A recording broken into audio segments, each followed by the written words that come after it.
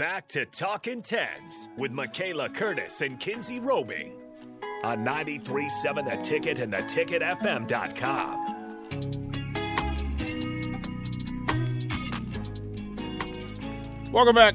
Talking Tens, 402-464-5685. Starter Heyman text line. We're live. The video streams are up. Facebook, YouTube, Twitch, and the Twitter. Twitter Live. You're on Twitter Live. Look at I'm you just go. cool now. Look, I know. As you said, you didn't choose this life. This life chose you. If we had said a year ago that, hey, you're going to have your own radio show, you're going to be a coach, a college coach, what would you have said? I don't know, because I really didn't want to think much about anything when it came to this year, because I got to see my senior season play out, so I kind of knew what to expect for my super senior season. Did that go as you planned it or expected it to? Which one? Senior or super senior? Super senior. It went good. It definitely made me feel like that's why I was supposed to come back. It just made me appreciate my time a little more, just because I was like, I really know this is what I want to do, and I'm glad that I had an extra chance to do it. I think I'm a little... I mean, everybody wishes that they could go back in time. I wish that I came in freshman year as good as I was senior year, so that I could build off of it and be 4 or 5 times better. Could you have gotten the coaching gig? Would you have felt comfortable a year ago without the super senior year? I don't think so. Right? So, I mean, the value of this thing is yeah. multifold. Yeah, especially because I don't think that I was ready. I mean, everybody says this. I wasn't ready to grow up. Because when you're in college, I mean, especially when you're in college athletics, everything is still handed to you. Mm-hmm. You have lunch and dinner. You have everything is planned out. You have a schedule.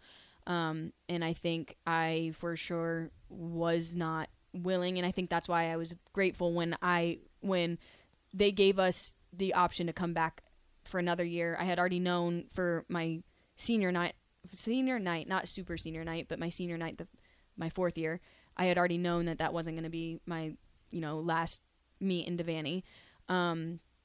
So I don't know. I think just being able to appreciate the things, but also knowing that I had a year to grow would be what I would say. What did you have to work on as a person? Not just as an athlete, but as a person. Would you have to work? Oh, because here's the thing. They plan for you as an athlete. They can't plan for you as a person. Well, I also think that what was interesting after I ended up, I had talked about getting, this coaching job, but it wasn't definite. It wasn't, written in anywhere. The coaches were like, okay, so if there was like a little, I'm trying to think if I want to say this. So yes, I'm a little hot-headed, a little hard-headed. So when things not necessarily didn't go my way, but when things were, okay, fine, guess not going my way, I would kind of have to stop. And then one of the coaches, especially the volunteer coach, especially because she's closer to my age, she was kind of like, hey, if you're my position right now, if you're a coach, how would you diffuse the situation? How would you coach them? How would you do it if you were in your shoes? And I think that by being able to actually be, yes, okay, I am coaching now. I'm going to be doing this in a few weeks when I was still on the team and, still competing and stuff like that. I think that helped really change the perspective. Is that necessary? Is that helpful to have somebody as a liaison, a graduate liaison who is close enough to what your existence is, but separated from it? I think sometimes it can get lost. Okay. Because they can be, I'm assuming they're close to our age. Mm-hmm. Our graduate assistant or volunteer coach was my age, is my age, we're the same age, but she graduated 2 years ago. Mm-hmm. So she's had 2 more years experience of being out of the sport, but still, being tied into it. It was hard because people saw her as, yes, she has the coach title, But then it's hard because, hey, why is she telling us what to do, or why is she making up our assignments because she's my age? But I mean, a lot of people, it wasn't like that for very long. I think it was like that right when she first got there, just because we never had, well, not never, I don't want to say that. We had girls that were close to our age, but this was a new girl who had just, graduated college, and she's trying to take her experience, do what she can with it. And I think that it took us a while, but definitely the second year that she was here, you could tell that our trust was way better. Well, that's the word, trust. Yeah. That's through for all coaches, yeah. for all boundary, for all leadership. Trust is the big thing. Yeah. So how long did it take her? You said that second year was but what was it that made you trust her? I think once I kind of bought into the process. So when she taught me my floor routine, I was not having it. I was, again, being a little hard-headed. I was just like, no, I don't like it. I don't like this. I don't like that. And I was being specifically picky with this one because I was like, hey, this is the last ever floor routine I'm going to have that you're going to have to choreograph. I want it. My vision, it wasn't lining up. Obviously, it's still the summer. Like, I haven't had any training with it or anything with it. So I wasn't trusting the process with her. I think I was a little more hard-headed when it came to that process than a few of the other girls, just because I was kind of like, you're my age. It's hard for me to accept that you're telling me what to do. And they didn't know any better. Yeah. The younger athletes don't know. They don't know what they don't know. Right. So there are fewer bad habits to break. There are fewer belief systems to break. There are fewer tendencies to break. So, yeah. But now that you understand, that's exactly what you're walking into. Yeah. Is that you're going to have to earn your student athlete's trust. Mm-hmm.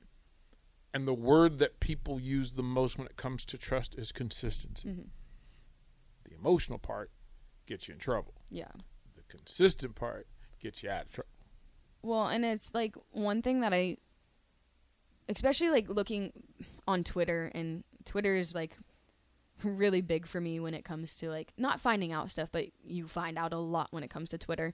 And the gymnastics world speaks their minds a lot on Twitter. And, there's a lot of stuff going on with like new hires and stuff like that. And I'm reading all of these things, and people are talking about said coach here and said coach there, and how things would have been better if he or she did this or if he or she did that. Like you're never going to be able to please everybody, but I know one thing for me, I love to relate to people. My love language is gifting stuff. Like I if I'm able to write you a letter or do something, like that's very much me. And I just know that what I want to walk into is just letting them know that, yes, I am young. I just walked out of it. I'm closer to their age than the head coach is. But I want them to know that, like, if no matter what, like, I had to kind of give trust to Heather, being, the only woman on staff. She ended up being my second mother. If I had a problem, she pulled me away, and she was like, okay, what's wrong? Like, she could tell instantly. And I think that one thing that I want to carry over is if you guys are having problems or if the girls are having issues, blah, blah, blah, whatever, like, I want to be a comfort zone, which I know there's a fine line between you, like, being too comfortable when it comes to that, because, like, you want to be, obviously, not the upper hand, but upper hand rather than a friend. You have to meet people where they are. Yeah. So to get them to where they're supposed to be. Right. But there's no difference. Yeah. There's no difference. You just mentioned that she was the only official coach, female coach on the staff. Does that matter? No, I think, okay, so we had a few girls come from, I think it was a D3 school. They just transitioned to D1, Lindenwood. There are two girls who used to be on the Nebraska team when I was there. So it was super weird. My senior night, we competed against Lindenwood. They were on the team with me, and here I am competing my senior night with them. So that was a little weird, but they have an all-female staff. And I asked her, I asked one of the girls, I was like, is it weird? And she's like, no. And I was like, but how does spotting work? Because ultimately, like... Trust.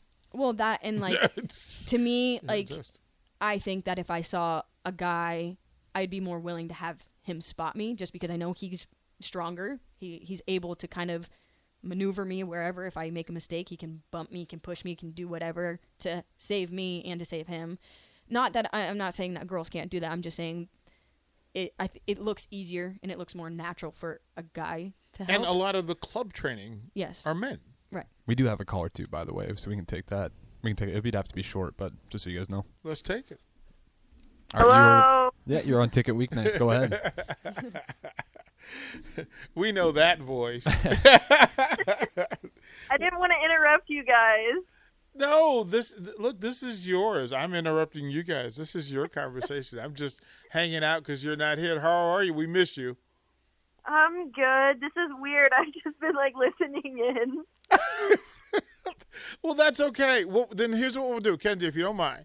Let's throw the break, and then we'll come back and we'll do the last segment, and it'll be the three of us. Okay, perfect. Wait, do I stay on or do I hang up? Stay on. You can stay on and listen to our commercials. You'll understand what the listeners are going through now. Okay. All right, that's Kenzie Roby. She will join us next here on Talking Teds.